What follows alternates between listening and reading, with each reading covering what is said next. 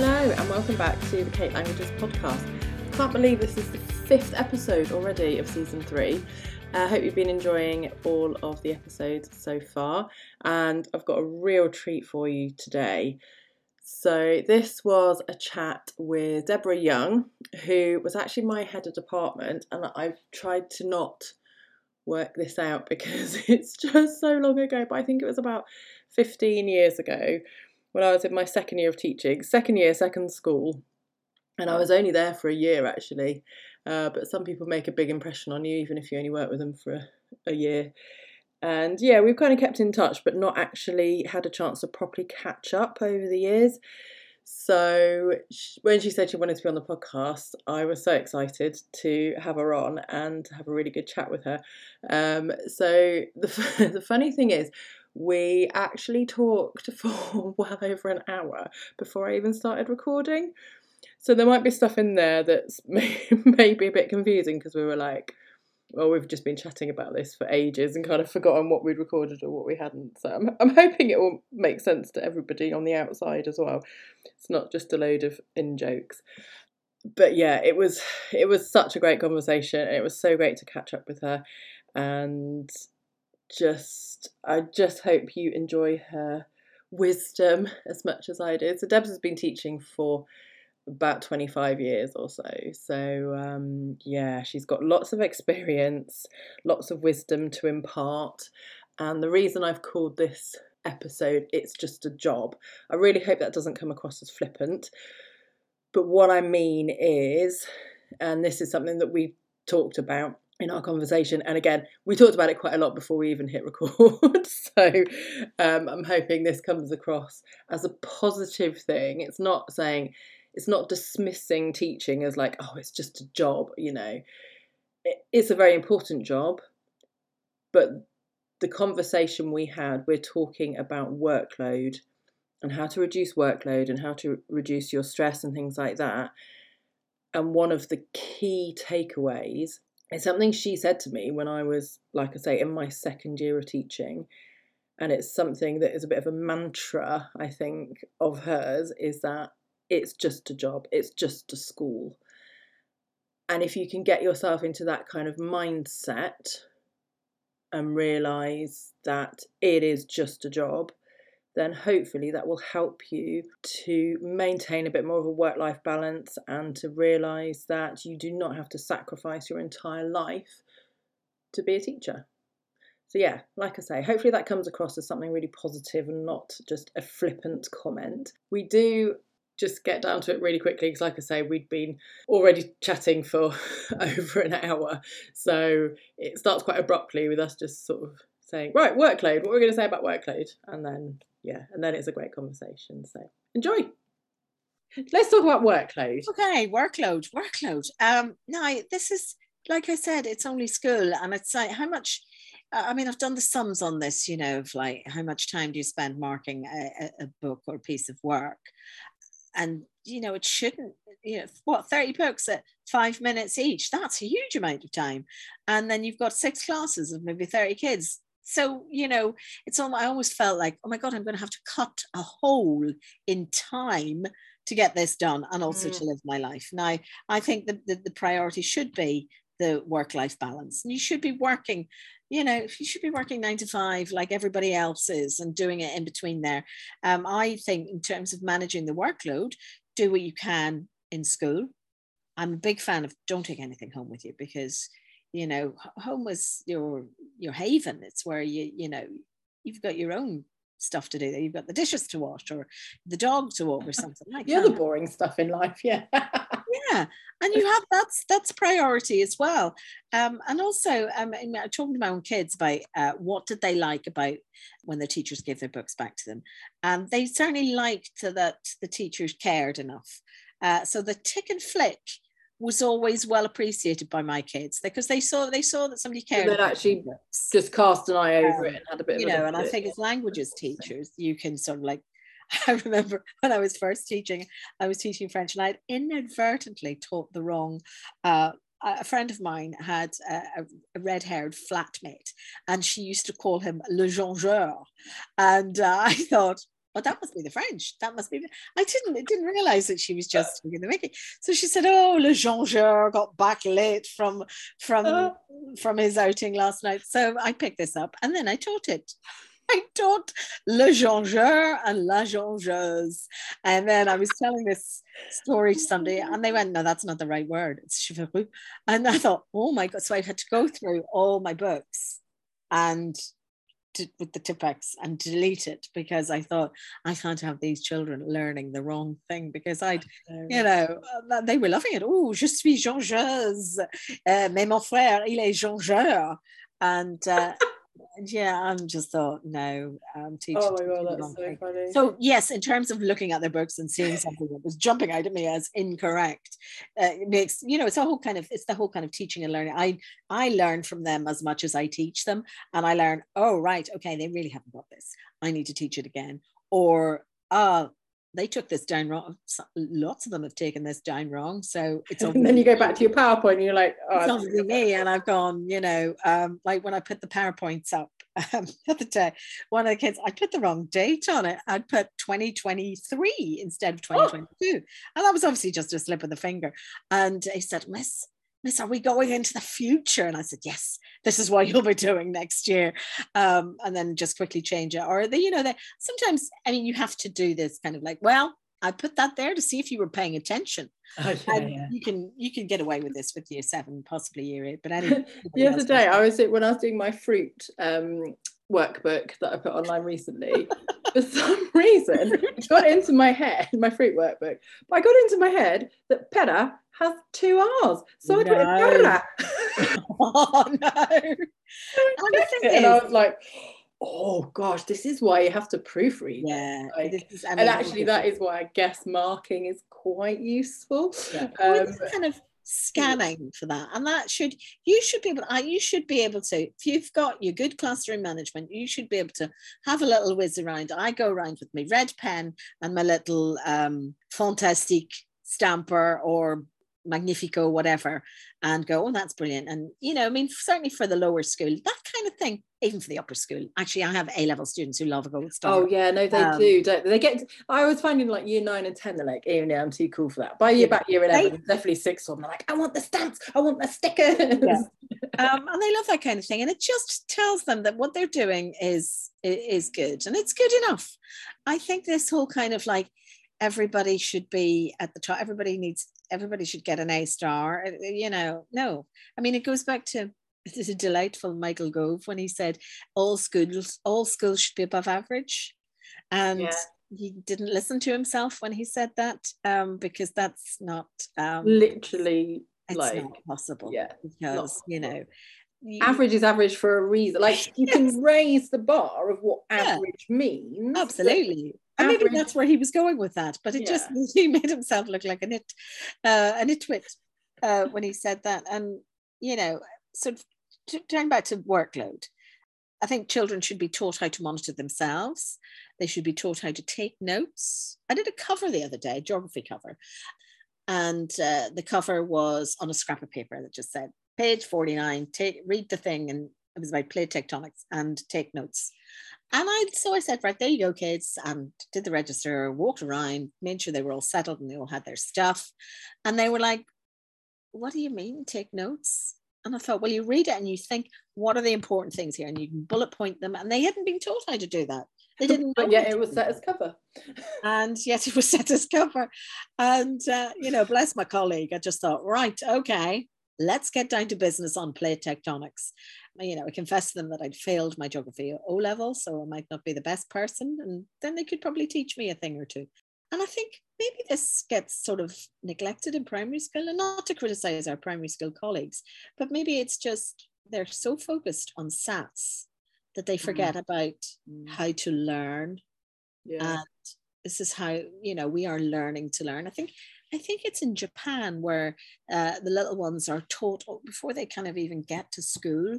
So in your kind of preschool thing, they're taught about tidying up. They're taught about working together. They're taught about taking turns and all of those things that you kind of think, oh, you learned that at home. Some kids, I'm noticing that though, with George being in nursery at the moment, I'm noticing that's the like he you know, he's suddenly like much better at tidying up his toys, and he's really clear on like, I have to tidy up my toys. And I mean, we are quite strict about that as well.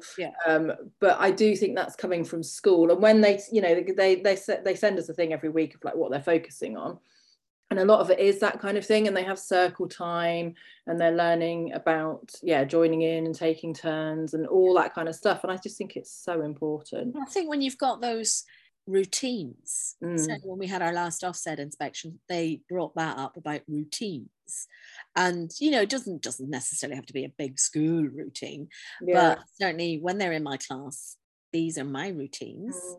And I've got these routines for a reason, because children feel secure with routines. They like the boundary of a routine.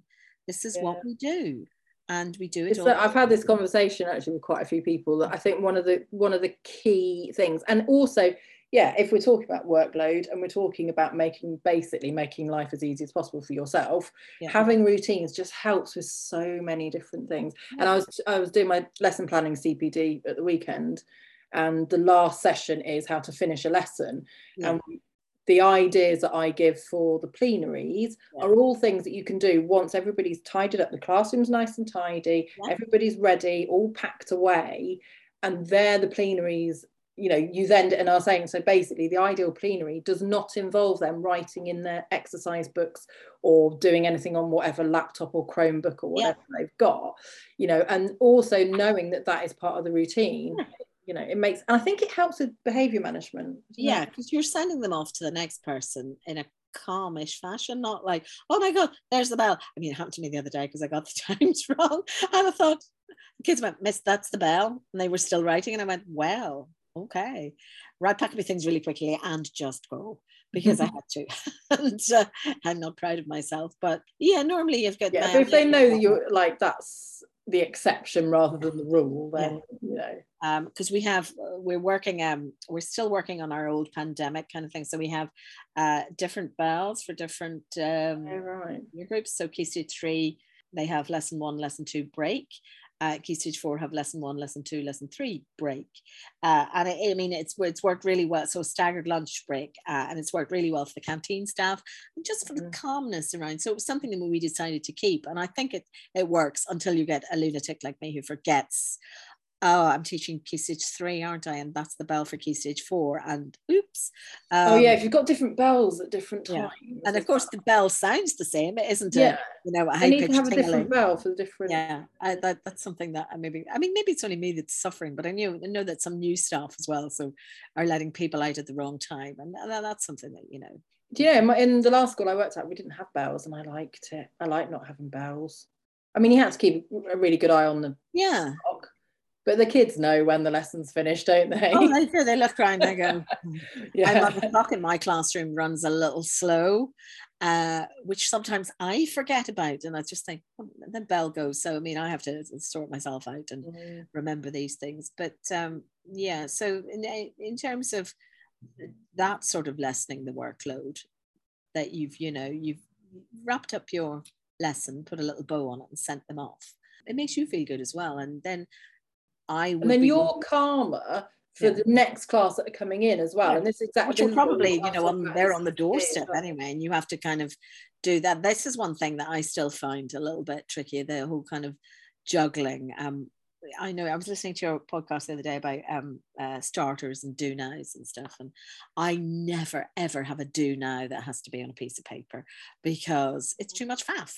So I'll have, when I come in the morning, I have all my PowerPoints on my desktop, and some of them I think, oh, I can stick that one in there and use the same thing for A level as I did for GCSE, just as a starter or a do now. And I think you've got to, the whole kind of idea of working smart is really important. Not by working, you cannot, the thing is, you work yourself into the ground, and the next week you're off sick because you are genuinely sick, you're piling in cover work. And then when you come back to it, you've still got to pick up the pieces of that. And it's just a downward spiral of misery. So we start with it's just a job. It's an important job, and it's only school. And it's still important. It's important for these youngsters. and what are we teaching them? We're teaching them about being orderly and organized, and we're teaching them to learn. And then the rest should just sort of fall into their laps. Oh, right, we're learning Spanish today. Marvelous. Let's get on with it. And we're teaching them about time and organization and note taking. Yes, I think we were talking about this before we actually started recording, weren't we? That I was just saying that one of the things that's always stuck with me that you said to me, so I was only in my second year of teaching. So I'd finished my NQT year, and then I was in my second year of teaching when I worked with you, just for a year. But yeah, I'll never forget you saying, yeah, it's just a job. It's only a school. Because I think, when you're managing staff as a head of department, everybody's got their own style of management. But my style is a hope that I want to show my staff that I care for them. I've got their back and I'm on their side always. Doesn't matter what has happened. I am always on their side. Did you throw a child out the window? Right. Why did that happen? Was it a complete accident? We were, no, I don't advise that to anybody. Yeah, no, I don't think you can in most schools. I don't think the window's open wide enough. But I worked in a school in North London where one of the children did fling themselves out of the window. I was on the first floor and they had to be pulled back in again. And I just thought, I said to him, was my lesson that boring? And he went, no, I was something outside that I was really interested in seeing. And I just thought, oh, well, at least the lesson wasn't so boring. You wanted to defenestrate. Yeah, literally. It was a good teaching moment for the phrase defenestration coming from, the French fenêtre and all this kind of stuff. Oh, yeah. See, everything's a teachable moment. Yeah, but, he didn't die. But, it's just working smarter, getting the kids behaving in such a way that you can move around the classroom and you can mark their work and you have a little chat with them and go, oh, this is brilliant. I'm very much into the praise, not the whole kind of like, oh, you turned up, well done. But, you find something that you like about every single kid, because the kids are kind of like, you hate us, miss, don't you? And I went, no, don't waste my time on that. I mean, yeah, honestly, like, sorry, but you don't take up that much room in my brain. No, I mean, I don't really think about you when you're not sitting right in front of me. And I just get, I had a little one the other day in year 7 and he was just a little bit chaotic and it was being a bit cheeky, and I said, oh, come on outside, we need to have a little chat. And he was going, oh, you don't like me. And I said, oh, you need to give me better reasons to like you. And I said, one of the reasons I really like you is that you've got really nice handwriting. And he went, oh, have I? And I said, yeah, I think it's fabulous. I think you should have your own font. Oh, he was so pleased with himself. I said, now we're going to go back in again. We're going to start again. You're going to give me your best, aren't you? And he went, oh, yes, I am. I'm going to write very neatly as well. Give it out, give it back. I think, teaching languages is hard enough. Getting them on board and getting them to buy into it when everybody speaks English. So you have to find other ways of. Do you think so? Yeah, I think that's something that, again, I remember about you actually, is just the having such positive relationships with students, and I don't know, I feel like you're the kind of person who really gets to know the kids, as you're saying, and like you seem to. I feel like you knew the kids in my classes as much as your own as well, quite often. But how do you do that when you first start out and you don't really know the kids? And I mean, obviously it takes a while to build up that rapport. It does take a while. And I think, and I remember when I first started teaching in ADT, which was Ashcroft's former name when it was a city technology college. And I just kind of, I think because I'm interested in people and their stories and their backgrounds and, did you hurt your leg? Somebody's coming in with a broken leg. What happened? And the story, I think personal stories, because people like to talk about themselves. People like to hear about other people. And those are the things that connect us with each other. A kid will go, you get these emails saying, so-and-so's mother died over the summer, give her a bit of TLC. And it's not about, saying, oh, your mother died, I'm really sorry to hear that. It's about sort of making that connection. I go, my mum died when I was younger, and it was really sad. And but she's watching you, and she's, wherever she is, she's there, she's watching, she wants you to do your best, and she still loves you. That love is still there. And, just tell them your experience. Or even if it's like, oh, you're left-handed. I'm left-handed as well. We are brilliant, aren't we? Are you left-handed? Which left-handed people? Yeah, I am. Yeah, I knew. And you notice. You always notice when people are left-handed as well. When you are left-handed. So it's about, it's about making those little connections, because those kids come to school and they want to be with people who they have something in common with. And who treat them like humans. I think that's the thing, is that you don't just look at them as like this massive faces sitting in front of you, that you actually get to know them as individuals. And I'm thinking, like, as a young teacher, I think I would have been a bit nervous about telling them anything about myself, or and I don't know, but I guess you pick and choose, like you don't tell them the details of your private life, for example. I mean, obviously there are some things, like when people get married, it's quite obvious, or whatever, things like that, but you tell them as much as you feel comfortable with. And I think that, they appreciate that you share those things. When I was in Ashcroft, I had my wedding dress delivered to the school, and I got an email saying that it was there, and one of my year 10 boys said, "Miss, can I go and get it? So off he went downstairs, and he came back with this box, and they were going, "You gonna open it?" And I went, "No." And they went, "Please open it." And they went, "You've not invited any of us to the wedding, so you need to open it." Anyway, so I opened it and I hung it up, and their faces fell, and they were, oh, okay, right, all right, looks nice. And then one of them said, "I think it's inside out, miss." And I went, "It is." So I turned it the right way around, and then all the, "Oh, miss." And the boy who'd gone to collect it for me said, "Oh, miss, I would marry you in that. That's beautiful." And I said, "Well, that would be weird, but nonetheless, I appreciate all of that." And it was that, okay, we took 10 minutes out of the lesson. We'd wasted 10 minutes of time, but I had them all, they were all kind of, you have to show us the photos, and you have to, and certainly for our subject, though, all of those things are like, let's describe the dress. So it's so beautiful. It's so very beautiful, and it's this color, and it's, it's and they love the fact that I'd shared that with me, and then I had to sort of wrap it all up and get it back in a box. I love that they obviously were just like, it's got really know what to say. It's inside out. Okay. So I'm fine with sharing things with them. I'm very open as to things that have happened to me, and but obviously, you're right. You wouldn't tell them anything so weirdly, not too private. But so what about, though, like, I'm just thinking, if trainee teachers or ECTs are listening and thinking, I'm observed all the time, and I feel like I can't have those moments with a class because I feel like I'm performing and I'm on, I'm kind of. You should be able to, and then you should, when you're having your feedback conversation, you go, "The reason I'm doing this is because I want to connect with these children, and I want to building relationships is extremely important." It's really something in my school that I absolutely love, is that they really push that agenda of building of relationships, either with the kid or the family. And one of the things I do is we're supposed to make phone calls home. Sometimes I can't do that.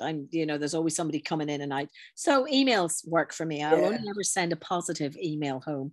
So, I'll pick one person in the class and I'll just send a little email saying, just to let you know that Kate was really good in her Spanish lesson today, and she got everything right, and I'm so proud of her, and, give her a pat on the back when she comes home. So Kate comes back into my lesson the next day and goes, "Oh, my mum got your email," or mum sends me an email going, "Oh my God, that is so nice. Thank you so much." So they know that Mrs. Young, she's a nice teacher, she's lovely, she's gonna heap all this praise on you. It also means when they turn up for parents' evening and I do have to tell them something icky, they're kind of like, "Oh God, no, we're going to sort that out. Don't worry," because they have this relationship with you where they don't want you to be disappointed, because you have shown love and respect and kindness to their child.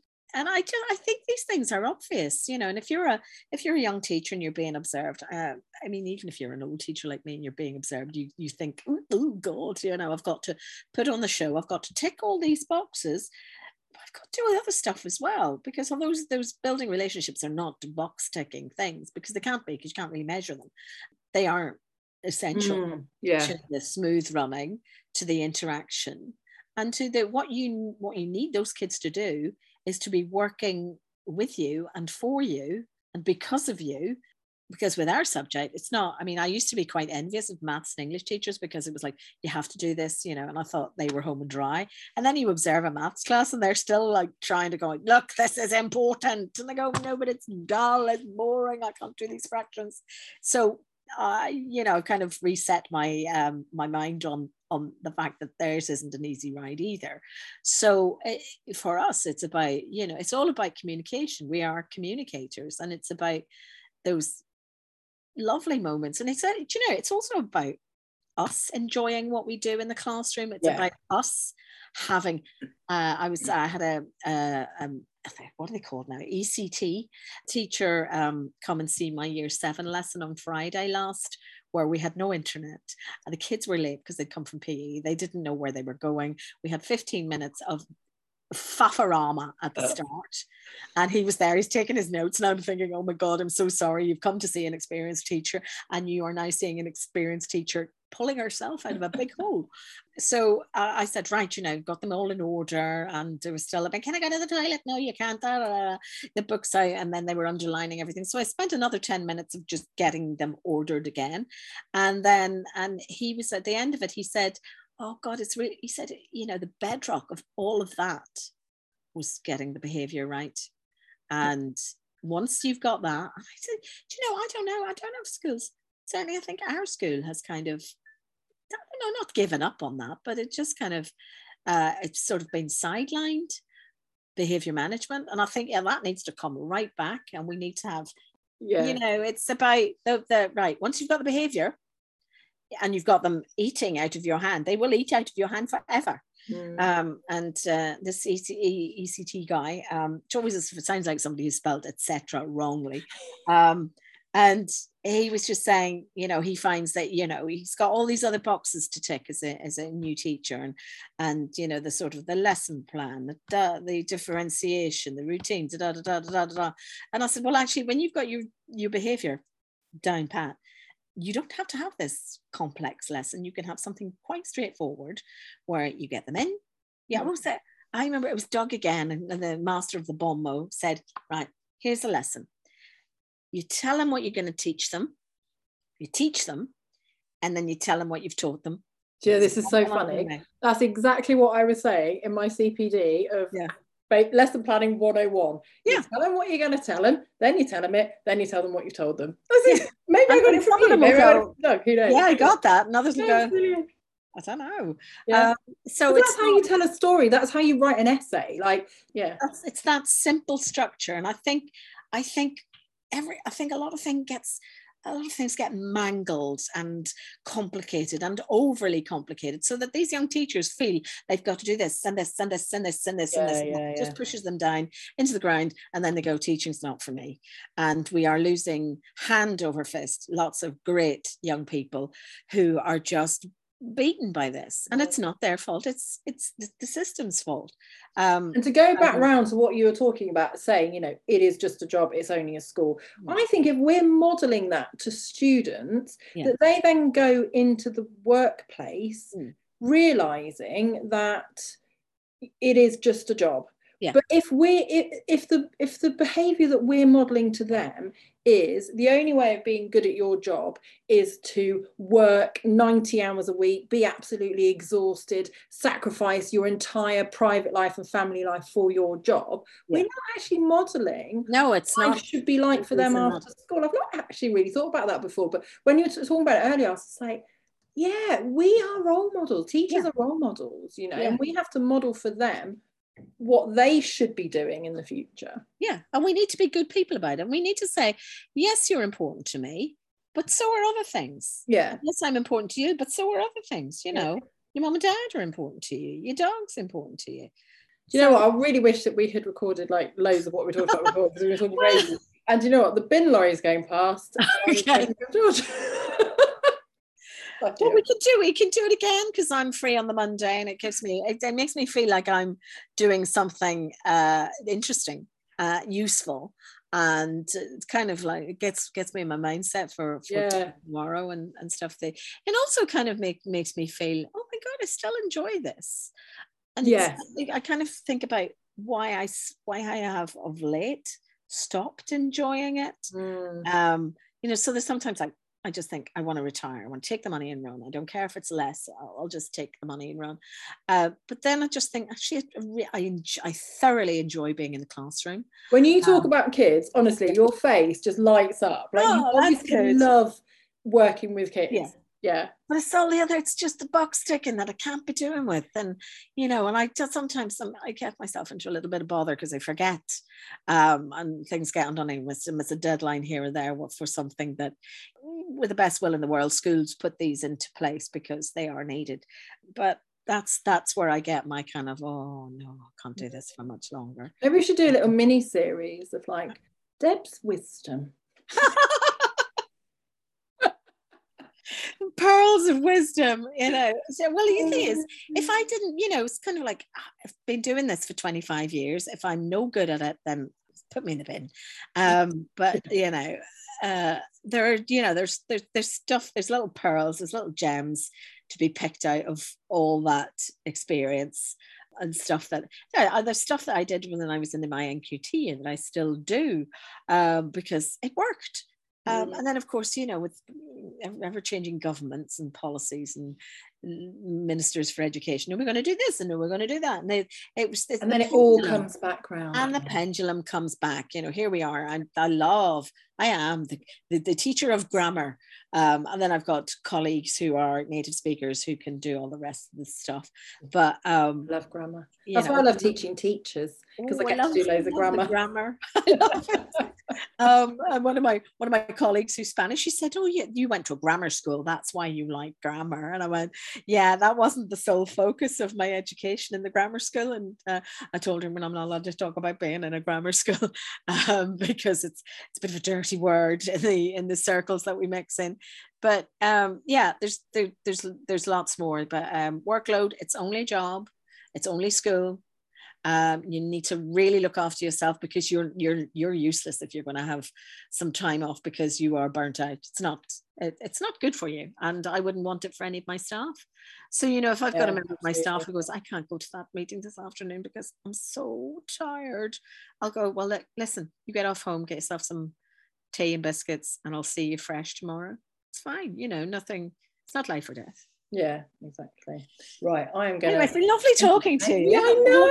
It's so nice catching up. I better take the dog out. She's sort of padding around. I'll take her out for her midday walk, and then I can, get on with the rest of my day before I have to go back to work tomorrow. But, I kind of feel quite upbeat and cheerful about it. And I think that's another thing. I think people need to go into work, wake up in the morning and go, oh, I'm going into work. I've got everything in order. Be fine. I'll get to chat with my friends, my colleagues, and one of the kids is bound to make me laugh.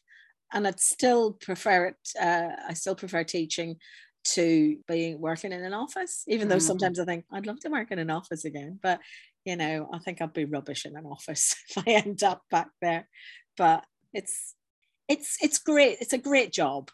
I think it's just too much at the moment. In terms of the expectation. I think it's the whole kind of.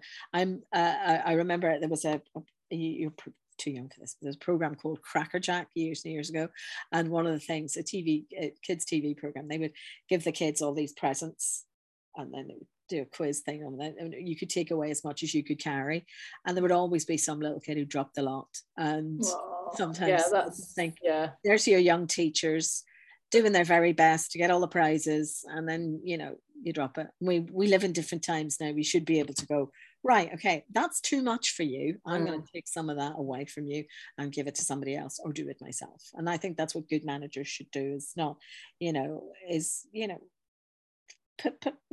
this. You've got a baby. You can't keep shoveling food down him. You just, you have to... what you're talking about, it just reminds me of the way George tries to carry all his toys all exactly. and then he just drops them. Yeah. It's These are gravitational forces against us. Anyway, right. Yes, I'll say time to bye. get going. Another time. Lovely. I'm going to take Doggy out, and you can sort the bins out or whatever you need to do. Go and get my child from nursery. So Oh yeah. All right then. Well, this has been lovely. I've really enjoyed it. I feel quite uplifted for the rest of the day. Good. Glad to hear it. Yeah. I'll take my little trip up to the chemist to get me HRT. On that note. On that jolly note. Take care. Bye-bye. See ya.